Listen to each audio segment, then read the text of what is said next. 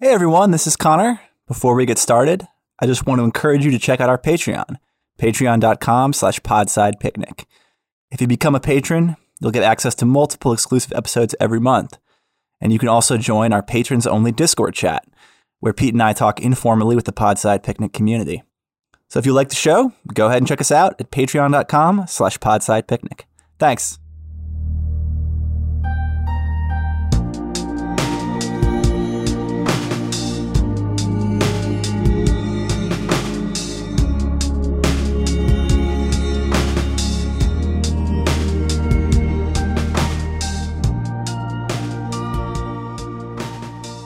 Hi, everybody. Welcome back to Podside. As seems like every time, well, I guess every time I'm here. So, yeah, we're joined by me, Pete, of course. And once again, we have Carlo, our new and wonderful co-host with us. How you doing, Carlo? I'm doing okay. Okay, awesome. And we have brought a friend. So I don't know if you guys have read The Big So-So. I have read it a number of times now, only within the last week, but I'm really pumped about it. And we have Erica Satifka with us, who wrote it and has an upcoming book. How are you, Erica? Hey, thanks for having me on. Glad you like the story. That's one that was it was published like 3 or 4 years ago. So, and I'm glad that people are still reading it.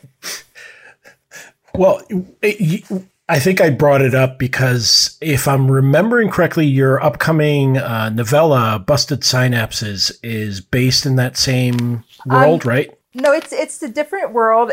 Busted Synapses is actually it's a cyberpunk story, and it's actually what I hope will be the first in a series that's set in Wheeling, West Virginia, a very common place to set a cyberpunk novel. But yeah, it's in a different place. But most of my stories do take place around the general Pittsburgh area. I live in Portland now, but I'm from there, so most of them revolve around there. And like Stephen King, I kind of think of them all as being the same thing. Do you blow up the town at the end? I do not blow up the town at the end. Okay, fair enough. But that's spoiler alert: the town does not blow up. Okay, yeah. Sorry to ruin anything, folks. Damn it. So, I mean, as I only have one data point so far, of course, the one story from a few years ago, but it really excited me. How did you get into cyberpunk? Have you been a sci-fi reader all along, or did you take a left turn at your literature degree, or what happened?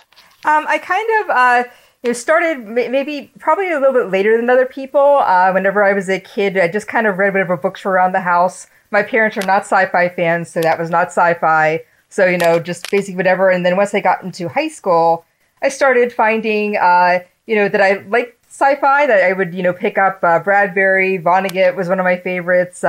Philip K. Dick I got into in college, so a little later. And William Gibson being one of the few ones from the 90s who, because again, I was a kid in a small town, there wasn't a lot of bookstores.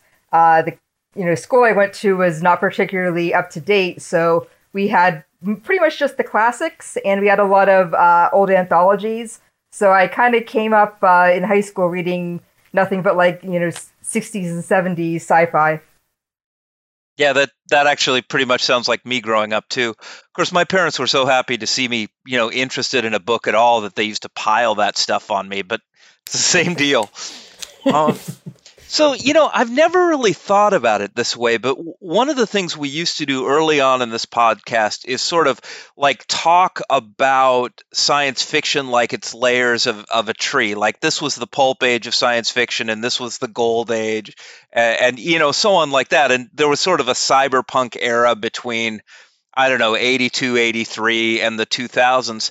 But in some ways, that's not really a good description of what's going on, because if I announced I was going to write a golden age science fiction novel, people would put me in a rubber room. But saying you're writing a cyberpunk novel is perfectly legitimate, because the form didn't die. It was just the main focus for a while. Yeah, that's kind of what I was trying to do is, I kind of took the idea that cyberpunk is, just kind of more, it's less about writing a specific, this is the setting, but kind of like how people adapt to technology. How does technology how does technology like make us worse? How does it the whole thing? Like one of the things I have in Busted Synapses is there's this giant corporation that controls pretty much the entire world, and especially the Western Hemisphere, and you kind of see that too. That as a result, as a reaction to Reaganomics in the 1980s, where they would have, that's where William Gibson and Sterling and all of them started.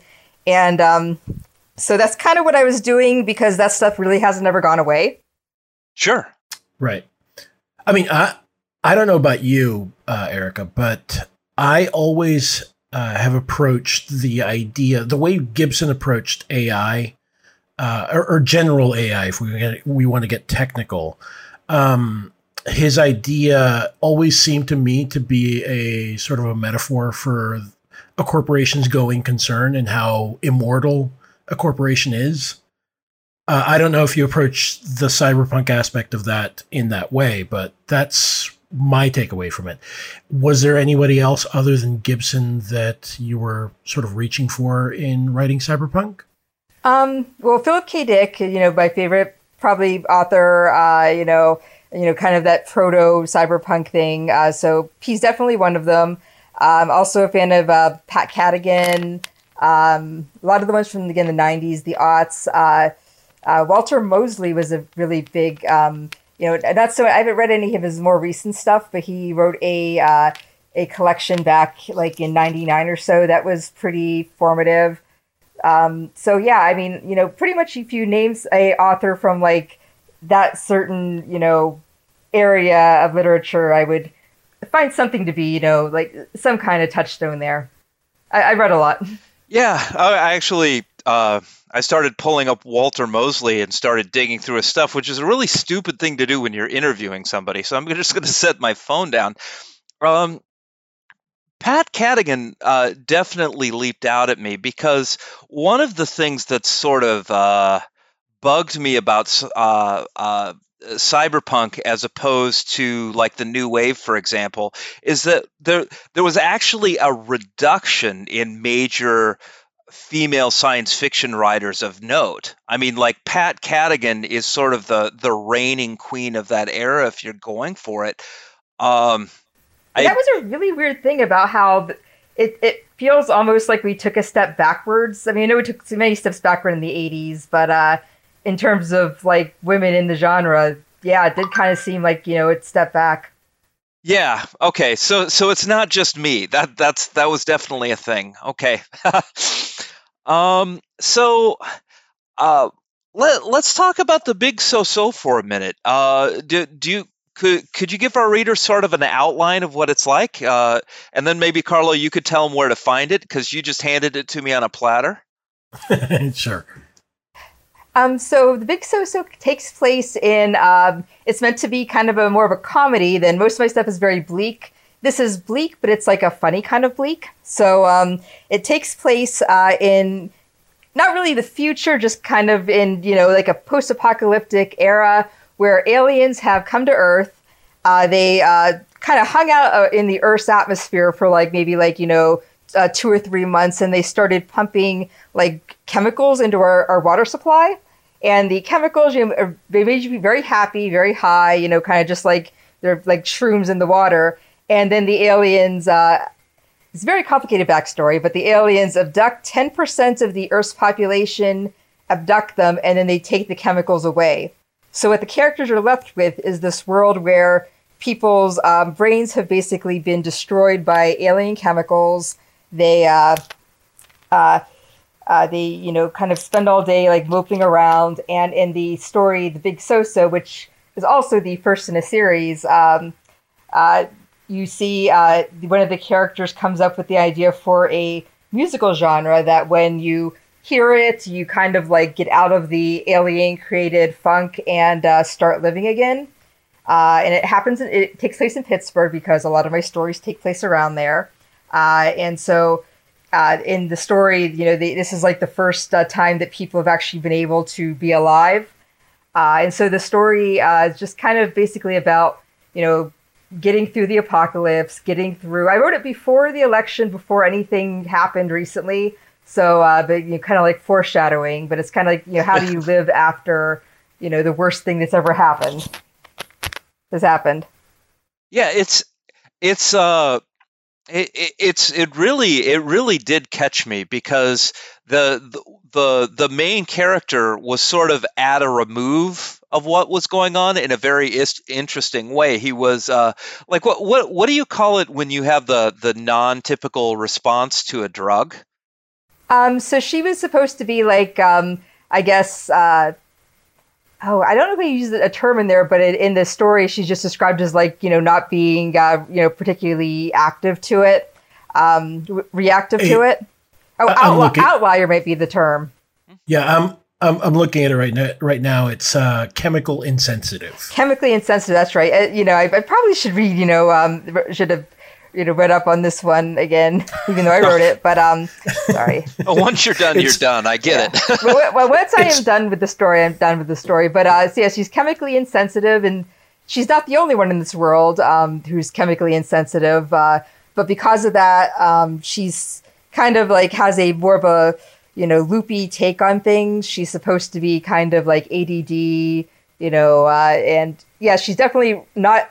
And that's kind of a running thing with the couple of stories I've written in this continuity, is that she's at a remove from the action and just kind of like can comment on the things around that are happening. Yeah. Yeah, well, and it's a really interesting way to get distance. I mean, it really, insofar as anybody could be in a situation like this at all, it felt like she was moving in a direction that I could understand. Like it was great. I loved it. So, if let's just say hypothetically we had 600 people sitting around listening to this who wanted to know where to get a hold of the story, Carlo, do you have any suggestions for them? Actually, I do. Apart from it showed up originally in Intrazone, if I'm remembering correctly, but it was reprinted at Escape Pod. So it's on episode 657 of Escape Pod online. So they could look it up there, and we could probably also include that in the show notes if we wanted. Yeah, I think we should. That's a good idea. Make people read. And we should probably change the tone a little. Hold on. Okay. I am without beverage at the moment. Oh, you're killing me, dude. Okay. As you can tell, this is a pretty formal environment, Erica. So, Busted Synapses. Let's just say I do want to go out and buy this, and I do. What are my options? Well, right now it's not out quite yet, but it's you can pre-order it on the Broken Eye Books website. That's the publisher, and also pretty much Amazon, Powell's, Barnes and Noble, all of those. But yeah, it doesn't come out until, well, I guess if you're reading this now, you would go to the site right now and get it. But sorry, you were asking about how to get it. Yeah, I would say, pretty much anywhere you normally buy books, and, hopefully somewhere other than Amazon. Okay. And one thing you said in this was really interesting to me. It's first in a series. Do you sort of have it mapped out in your head at the Definitely. moment? Okay. In my head and a little bit on paper. The first one is kind of, again, it's a short novel, so it's kind of, like an introductory kind of thing to, what's going on. And the whole setting of the book is that cities have basically become completely taken over by the corporations, have become completely, normal humans can't live there. You have to be a billionaire to live there, that kind of thing. Okay. And hold on, where does the science fiction come in? Sorry. That's kind of when I reread the book, this year to for the copy editing, I realized this is less science fictiony than when I first wrote it in 2017, and it's only been 3 years. What is time again? Yeah. And then we're accelerating it's only been 3 somewhere. years. Yeah. Yeah, I mean it's wild that we did get one of the science fictional worlds that we were promised, just not the one that we wanted, really. Yeah, really? Like, what? Just give me a jetpack. That's all I really wanted out of this. I just wanted to be George Jetson. Okay, can we get the movable sidewalks everywhere? Come on. So it sounds like you have roots in multiple places. Like you're living in Portland right now, and you also have sort of a Pennsylvania background. How much of that is informing your story? I mean, beyond location, is there outlook changes that have happened as a result of you jumping around a little? Oh, I definitely say so. Even though I base most of my stories in the same place, I don't really have much of an attachment to place anymore. After moving basically 7 times in like 5 years, although some of them were like within the city moves. I kind of, I feel like it's true that like people have similarities, but there's also huge differences between out here and on the East Coast, or Pennsylvania. People tend to, one of the things about Portland is, people don't tend to focus on their jobs quite as much. So sometimes you'll go like months without knowing what somebody actually does for a paycheck. That's kind of different. So I'd say, pretty much anywhere you go, there's going to be differences. And I hope that like meeting a bunch of people and, living in different places is giving me more of a, worldly perspective for somebody who's like never left, America hardly. Fair enough. How about, actually, there was something I was sort of curious about. Well, you talked a little bit about your influences and who you pay attention to. And one of the people you really called out was Philip K. Dick. And that started making me think about unreliable narrators and actually sort of a flexible reality that you don't necessarily know what's going on in. And then I'm like, well, I don't really know, just because she likes a particular author, whether she models or even steals off of that person. Are there people you model or steal off of, and in what way? I wouldn't call it stealing, but that really came out wrong. Thank you for being tolerant. Okay. Like I said, he is one of the main influences there. I actually did. It's a novel that has not been published yet. It may not, probably never will be. It's kind of a novel that I have an unpublished novel. I kind of ripped the structure of a PKD novel.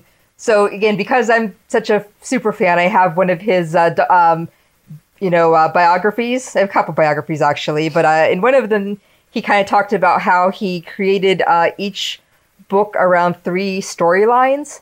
And, kind of like in most of his books have between like 3 and 5 point of view characters. How one character would be kind of like a everyday person. And then you'd have like different, kind of like the id, ego, super ego kind of thing.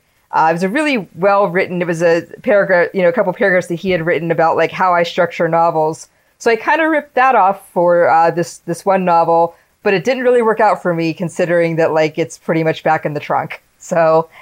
Oh no. So let me see if I'm understanding. So you had like a Rashomon where it's all the same person, just different layers of his consciousness. It was different characters, but it was just the one passage that he where Philip K. Dick talked about it was how he had one guy who was like represented the id, and then like another character who kind of like different layers of like a plot kind of thing. I gotcha. Okay. Sorry, I sort of like was having trouble understanding that concept, but then again, it's cool sort of modeled. ideas. No, it's awesome. But again, I think I was just thinking like, it's a PKD idea, so maybe that's my problem. Well, I mean, I definitely do like writing characters that have that are unreliable. Like my first novel had a character with schizophrenia who doesn't.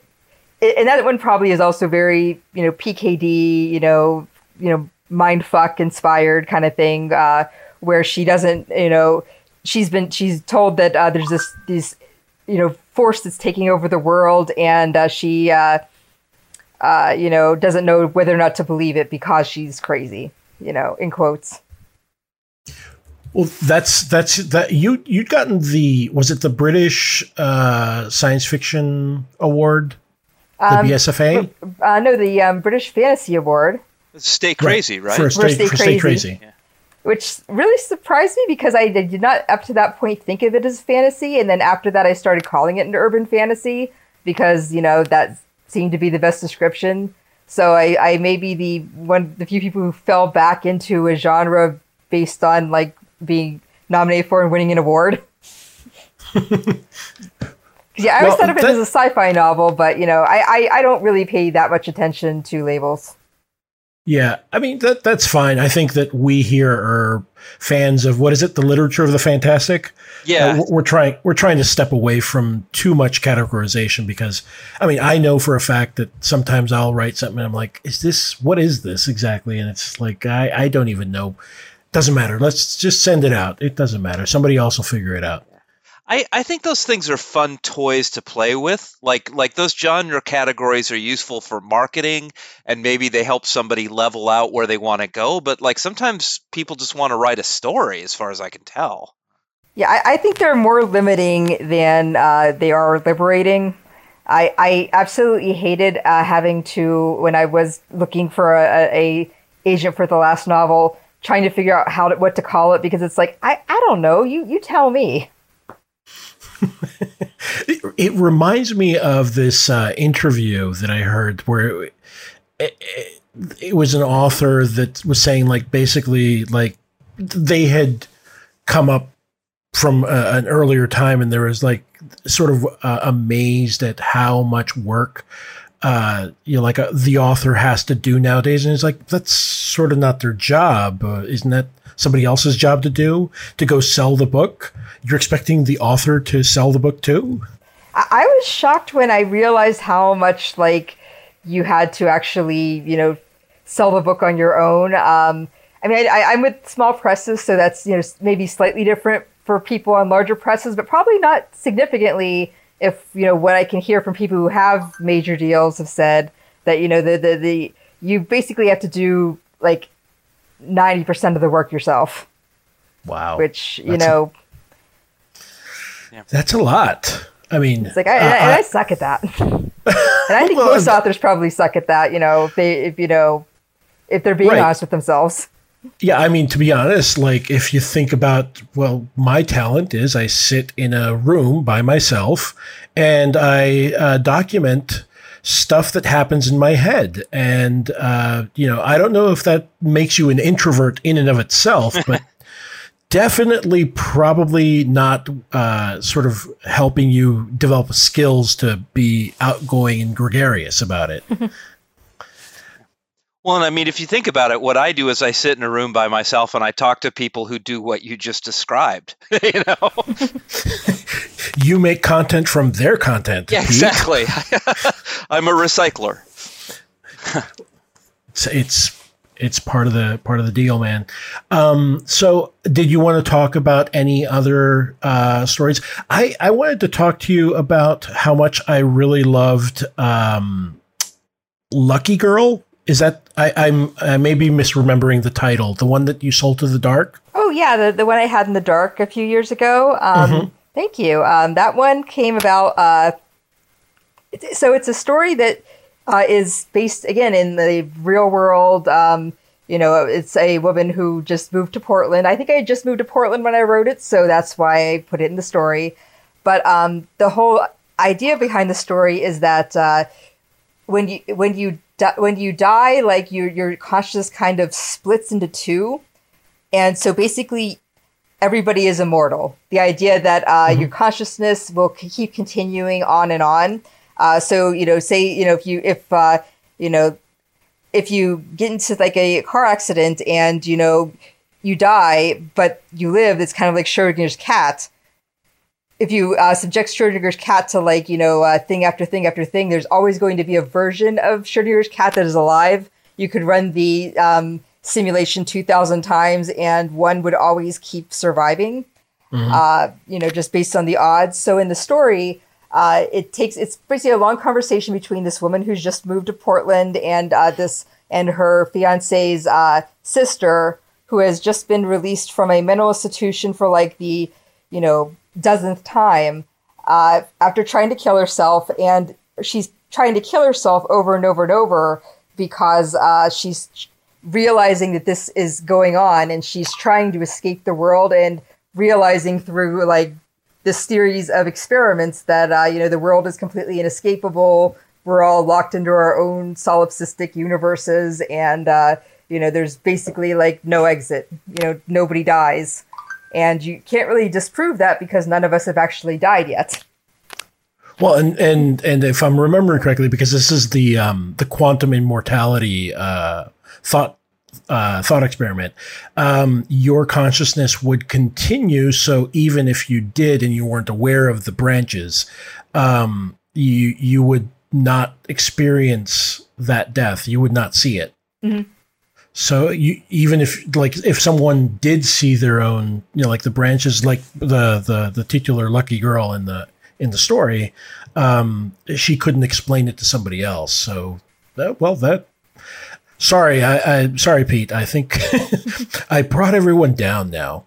Well, I mean, we promised that this would be interesting. We didn't promise necessarily an uplifting experience. So I think that's okay, dude. Oh, that's fair. We are Podside Picnic. We are not Hope Punk Picnic. It's no picnic here, folks. No picnics. No picnic. Yeah.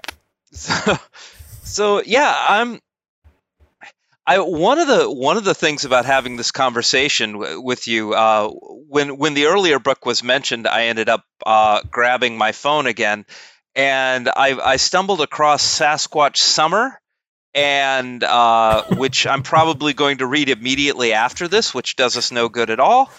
But I mean, you do have quite a body of work sitting out there that I'd like to mine through. Like just based on this conversation and my experience with the one story alone, if you were me, where would I start?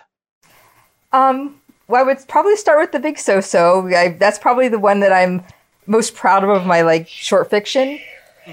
In terms of when you can get online, I'd say my story in Clarkesworld from 2015 called called Loving Grace, which is about kind of post-scarcity. What happens when you have a world where there's no scarcity, but you still have work ethic, and people are kind of forced to work anyway, and are kept kind of. A lot of my stories are basically about the government and society like fucking you over, or businesses fucking you over. But like basically, again in this story, like the government fucks you over by like, we basically have unlimited stuff, but they're only giving you a certain amount of stuff because, they are, choosing to let capitalism work, even though like you don't need capitalism anymore. So that would be one I would say. I have one that I think you can only read in Inner Zone right now. Hopefully it'll be reprinted at some point, but called The Goddess of the Highway that I'm pretty proud of, where, again, post-apocalyptic, like most of my stories, but about a trucker who kind of sees this highway hallucination every time he goes a certain distance on trucker speed and, doing certain things. And you don't know, again, whether or not it's true or whether it's false. And then a bunch of other stuff happens. So, yeah, I do have a lot to go through, but I would say of the ones that are online, probably my Clarkesworld story. I have a lot of stories from Daily Science Fiction if you only have, 5 minutes to read a story. Sure. Oh, that's a lot of Flash. That's exciting to me because I'm a paper shredder when it comes to reading. I really go through it. So this is, it's nice to find an author who's got stuff around there I can hunt for. That's cool. I don't know. This doesn't necessarily relate to your work, but how did you two meet one another? We met in Baltimore whenever I lived there. Oh, okay. About 5 years. 5? No, maybe 7 years ago by now. Yeah. For whatever reason, my brain keeps on moving everything to 5 years ago, and it can't be that. Although we met, in Baltimore, and by then you had been publishing stuff for a while, so I was still coming up. Yeah, and I remember, when I used to go to like BISFIS and the giant library they would have there. Yeah. Well, we had Sherry on just recently, and she was commenting on the gigantic walls full of books and stuff like that. It's sort of funny that we've had the same reference twice. It is striking. It is like, just so you know, Pete, it's like 11,000 books up on the walls. That sounds wonderful, actually. Right. Erica, I noticed something that I had, I guess I had forgotten that I'd seen. And I just picked up that Baen book, the Weird World War III, to read another story. And I see that you have Where You Lead, I Will Follow, an oral history of the Denver incident. You want to talk a little bit about that?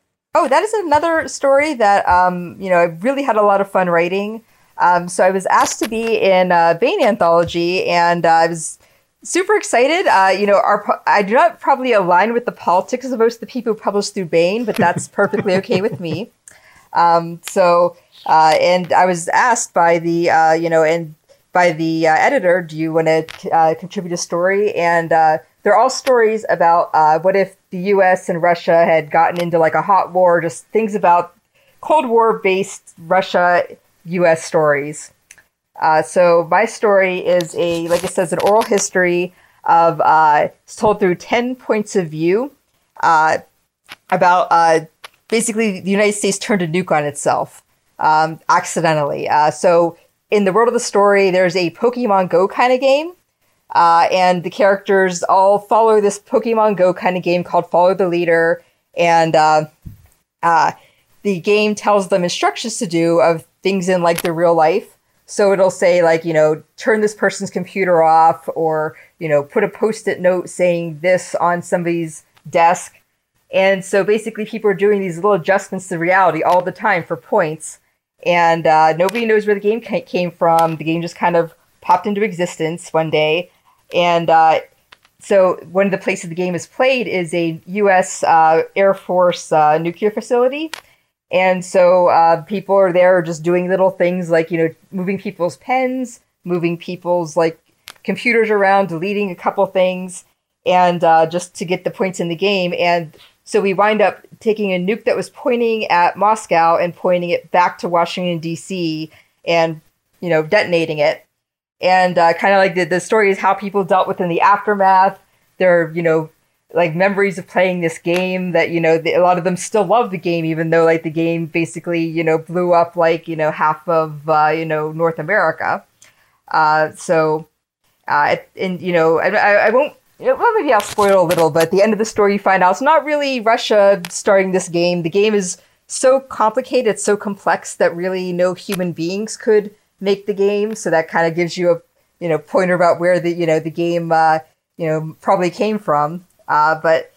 It's basically a story. And I tried with the story to do each of the characters in a slightly different voice. So, because there's 10 of them, there's some that, one of the people is the person who she actually pressed the button that caused the bomb to go off. Another one was the one that, deleted the line of code, the different things that people did. And then also there's like a character who is a journalist who was able to like hide from the game, after like giving the game like good press.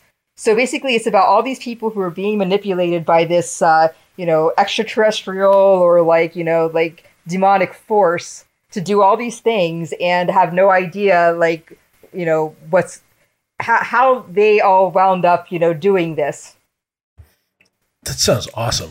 So this was like, I'm sorry, go ahead.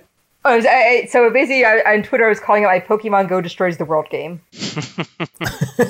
Pokemon Go Nuke the White House. Although that would get you banned on Twitter, at least. But it sounds like a combination of like Ingress and like those weird in real life sort of like works that you see. Like I think there was an article in like Rolling Stone about Cicada or something like that. I don't know if you heard about that. Haven't heard of that one, but like, like the what is it? The enhanced reality games. Remember the one from like the 2000s called like I Love Bees or something? I think it was. I did not.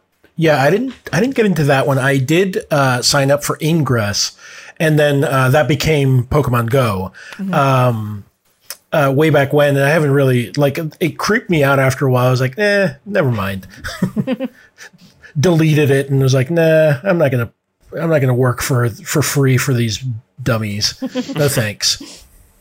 Yeah, I never got into the Ingress. I got into the Pokemon Go pretty much, like 3 years after everybody else.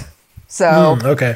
In like 2019, which is also like when I wrote the story.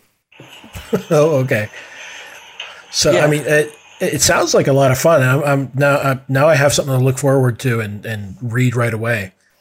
I actually think it's maybe one of my most experimental story, which is hilarious because it's in the Bane anthology, and they're thought of as like stodgy and not experimental. So that's really cool to say. Well, yeah, I think that's. 10 points of view. How long is it? The story is about 5,000 words. With 10 points of view, that's that's very very experimental. I'm sorry, Pete. I think I cut you off. Oh, I don't know. I think I was probably going to talk about Pokemon Go or something. This is a much better direction. Go with it, dude. All right. So, is there anything else you wanted to tell us about? Are you working on anything right now, or you said that you were going to be working on possibly more Busted Synapses types of books? I'm basically at this point, I'm trying to figure out what I should do next. I have a novella that's set in actually the continuity of The Big So-So that is pretty much almost finished. I'm mostly dawdling on the end, not the end, but like the finishing touches on the editing. I think because I'm like, scared to send it out. But that one is probably my, hopefully what I have published next. And I'm kind of just seeing at this point which one of my series is going to be like asked for first. I know that my publisher has said if Busted Synapses does well, he would potentially talk about, maybe doing another couple of books. So I'm hoping it does, because then I can start writing that. And if not, then, maybe writing something brand new. I mean, I always have ideas and I always have sketches.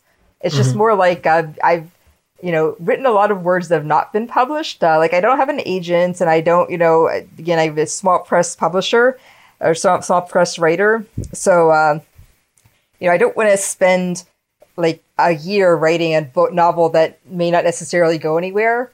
So that's why I've been writing a lot of shorter novels and a lot of like trying to just see what hits. So I'm hoping that this is the one that hits, because if so, then I can start, not cranking them out, it's necessarily, but just writing more of them, which I'd really like to do. But I also, it's kind of, sad, because I've just discovered I really like writing in series of things, and but I also don't have a publishing deal, so I could see that. So and you said that Busted Synapses is coming out through Broken Eye Books. They have a Patreon, and I just wanted to point out they are well known for doing a lot of sort of modernized Cthulhu mythos stuff, right? Am I mistaken? Yeah, I actually have a story in one of the Lovecraftian anthology. I think they have like 3 or 4 Lovecraft specific ones. Like they have one that's like Lovecraft in the Steam era kind of thing. The one I'm in is Miskatonic University, so it's all college and university stories. Right. I think they also had their first one was Ride the Starwind or something like that, which is that was the one that was Cosmic Horror. I have that, though. I've only read a couple of the stories, But yeah, that was I think that was actually the first book he ever published, if I'm not mistaken. Yeah. I'm pretty sure that's correct. And you said that you have something forthcoming in there, Miskatonic U, or is it already out? It's already out, I believe. It's in the book. It came from Miskatonic University. That's right. And it's actually a first co-written story with my husband. Oh, that's cool. You want to talk about that? Yeah, he's also a writer, although he doesn't really send things out, but he does all of my editing. We kind of have there's this stereotype of like a, tortured male writer who has like a woman coming in, like fixing all of his drafts and everything. Well, that's what I have. So, but for this one, we both kind of wrote, sections of the story, and then we kind of swapped and edited each other's sections and kind of then tried to make it into a cohesive whole, which I think it worked out. So, I was really excited about that. I really like the process of co-writing, although, usually it's like 95% me, 5% him. Oh, okay. Well, I mean, and did it take, did you find that both of you were sort of, after a while, adopting each other's sort of styles, or? Definitely. He said that for when he wrote the section of the story that he wrote them kind of in my style. So, I have no idea what that means because I've never been able to figure out what my style actually is. But he says that I have one, so I'm taking his word for it. That makes sense. I mean, it could be as simple as like, well, the way I feel when I read something that you write. But so Broken Eye Books has their own Patreon and everything like that. And did you? Am I misremembering, or did you take class with Nick Mamatas? Or am I saying that right? I think it's Mamatas. Mamatas. Okay. And I didn't take his class, but we've been friends and associates for a long time. He actually purchased the first of my stories that wasn't for like a local. My first published story was in a local anthology in Pittsburgh, but my second story was in Clarkesworld back in 2007. And ever since then, we've kind of been close. He's been a really big supporter of my writing. Well, that's cool. Yeah. So, did you have anything else you wanted to ask, Pete? Or did you want to add anything, Erica? I'm sorry. No, go ahead. No. I think we went around to a lot of good places.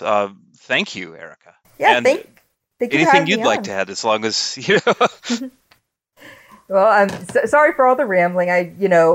I think that the quarantine is getting to me because every time I talk to somebody, I feel like I can't talk anymore. Because I honestly will go days without talking to anybody except for my husband. I couldn't get back to the office, and then I got laid off, so it's kind of just been me at home alone for like 8 months now. Sure. But basically, just if you sound like if my stuff sounds like the kind of stuff you'd be interested in, go to my website and check out some of the short stories. A lot of them are free online. Some of them aren't, but a lot of them are. And hopefully the book does well. And if you are interested in the book, it'll be out today. Fantastic. Great. And just so we know, I'm going to announce it here. Erica's website is called The Garden of Sporking Paths. We're going to include it in the show notes, and I'm going to make sure that we link everything that we've discussed of your work on here. So if there's anything else you wanted to ask or add, Pete? No. I think that's a good place to leave it, guys. Check the show notes. There is stuff there. Yes, indeed. All right. Well, Erica, thanks so much for agreeing to come on to the thank you for podcast. having me. And like I said, sorry if I was rambling and everything, but it's like, I really, this is a lot of fun. Oh, we hope you ramble. It's good for us. We encourage it. We want you to talk about your stuff. All right. Well, if that's all, I guess that should be it. Thanks for everything, and we'll see you soon, right? Thanks, guys.